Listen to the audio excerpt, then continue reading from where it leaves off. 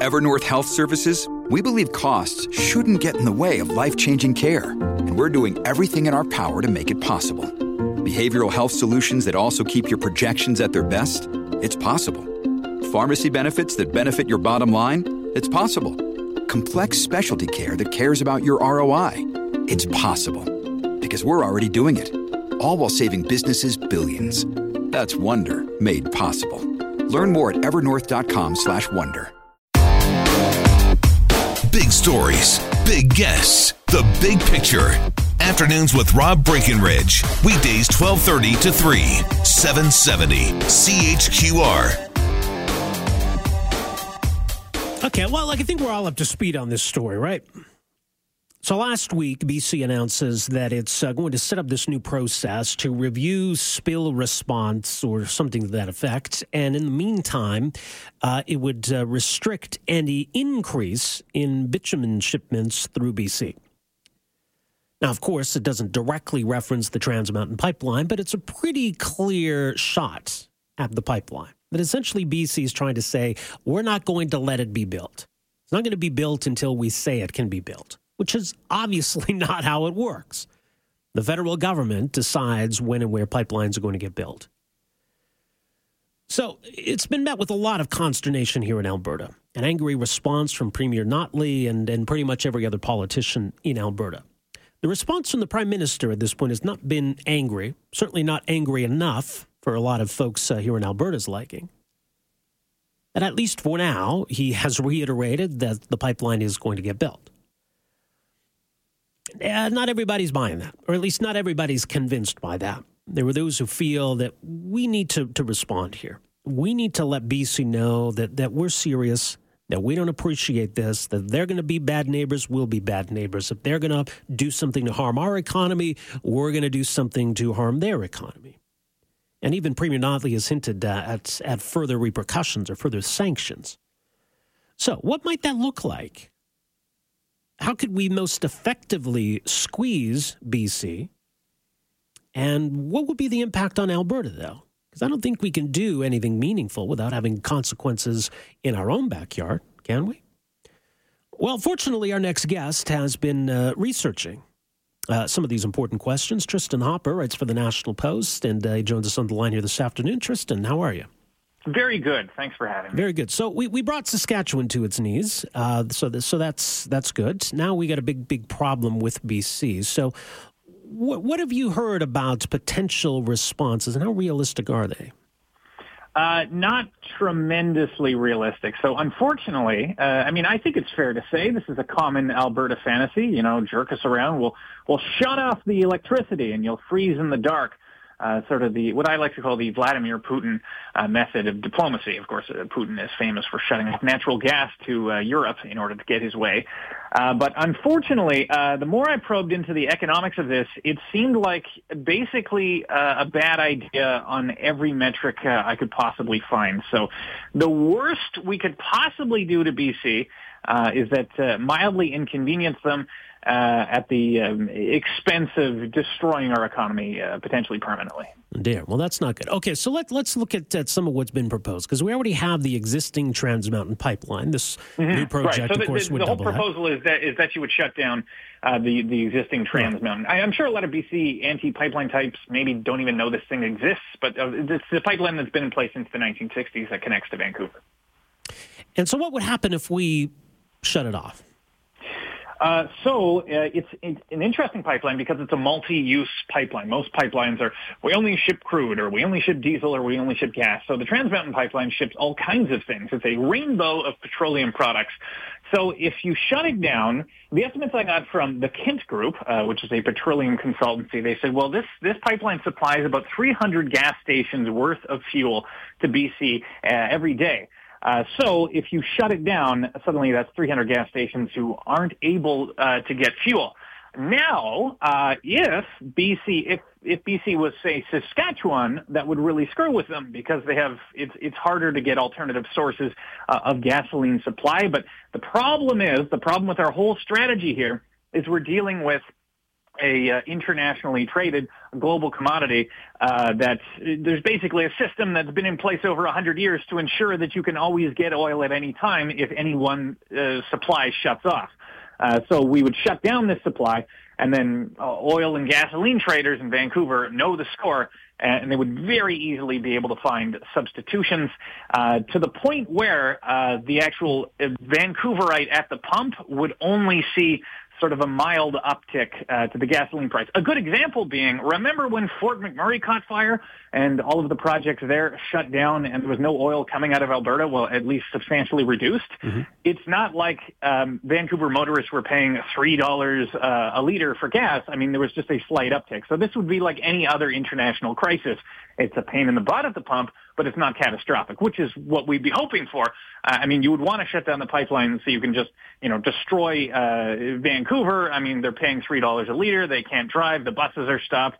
The air traffic is suspended. I mean, that would be the ideal outcome, but it's just not feasible. It is interesting, as you call it, an ironic twist, though, that if we did shut off the pipeline and they had to find other sources, those sources would be trucks, would be trains. That's how they'd have to get their oil instead, right?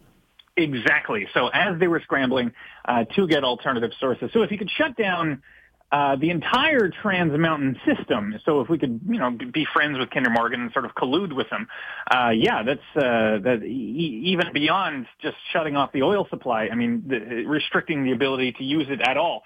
Yes, you would have to fill the gap with fuel barges from Washington State, oil trains from, say, North Dakota, fuel trucks coming up from Washington State.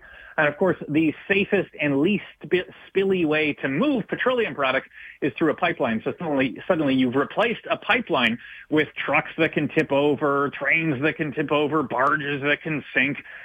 So I guess the only real political upside to this is that we'd have a much more, we would essentially impose a much more dangerous system of moving petroleum in BC. And then every time a B train tipped over, we could say, that's your fault because you weren't nice to us, so we shut down the pipeline, and now there's a bunch of seals dead or something. Now, in terms of what it would mean here in Alberta, I mean, let's say I had a sandals business, and I have a lot of customers in BC. They like their sandals out there, and we said we're going to stick it to those folks in BC. We're going to cut off all sandals exports. They'd be upset that they wouldn't have sandals to wear. But me here in Alberta, my sandals selling business, that would hurt me too, right? So, I mean, what about that side of any kind of retaliation? What does it mean here in Alberta? Well, the problem is if Alberta had a navy that we could use to blockade the BC West Coast, we would have a lot more sway in these types of things. But, of course, BC has a port. It has one of the largest ports, I think second largest port in Canada. So it can get whatever it wants from any other part of the world whenever it wants.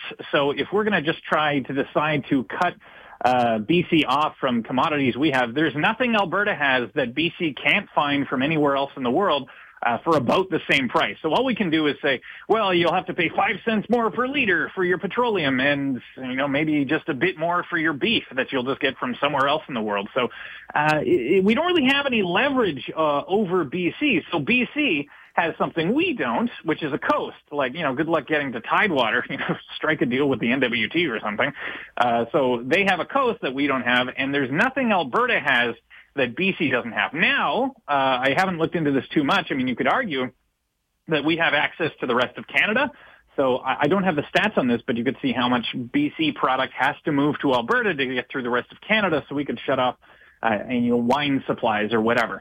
And then, so I think it'd be feasible to look into that to see how many shipments of exclusively BC products that are sold in, say, Ontario and Quebec that we could shut off in a way that maybe they couldn't just reroute around us through the United States, which is also feasible. So, we don't, we're definitely they have more leverage over us than we have over them. So there would be economic blowback here. Economic blowback for shutting down the pipeline? Yes. So, well, first of all, it would be somewhat hypocritical. So what Alberta is saying right now, I think correctly to BC, is saying, no, this is a federal jurisdiction, so you're just making up responsibilities for yourself. You're not a sovereign country, BC. You can't just unilaterally decide what comes in and what you want coming through your pipelines. So we'd be arguing that, while at the same time, it's also beyond provincial jurisdiction to take over a piece of infrastructure and use it in this petty trade war. So at the same time, we're saying, oh, you're being illegal, BC. They could also counter and say, well, you shutting down a pipeline to sort of, take the screws to us, that's equally illegal. So I think that's fair. And of course, unfriendly to business. We get a lot of oil investment in Alberta. I mean, it's typically a very favorable place to invest for oil because Canada is a relaxed place that's not run by crazy dictators, which unfortunately is the case in a lot of places with oil. So if you're a oil major looking at where to direct investment funds, if suddenly Alberta has just started taking over private property to settle its feuds with neighboring governments, that's an unfriendly investment climate.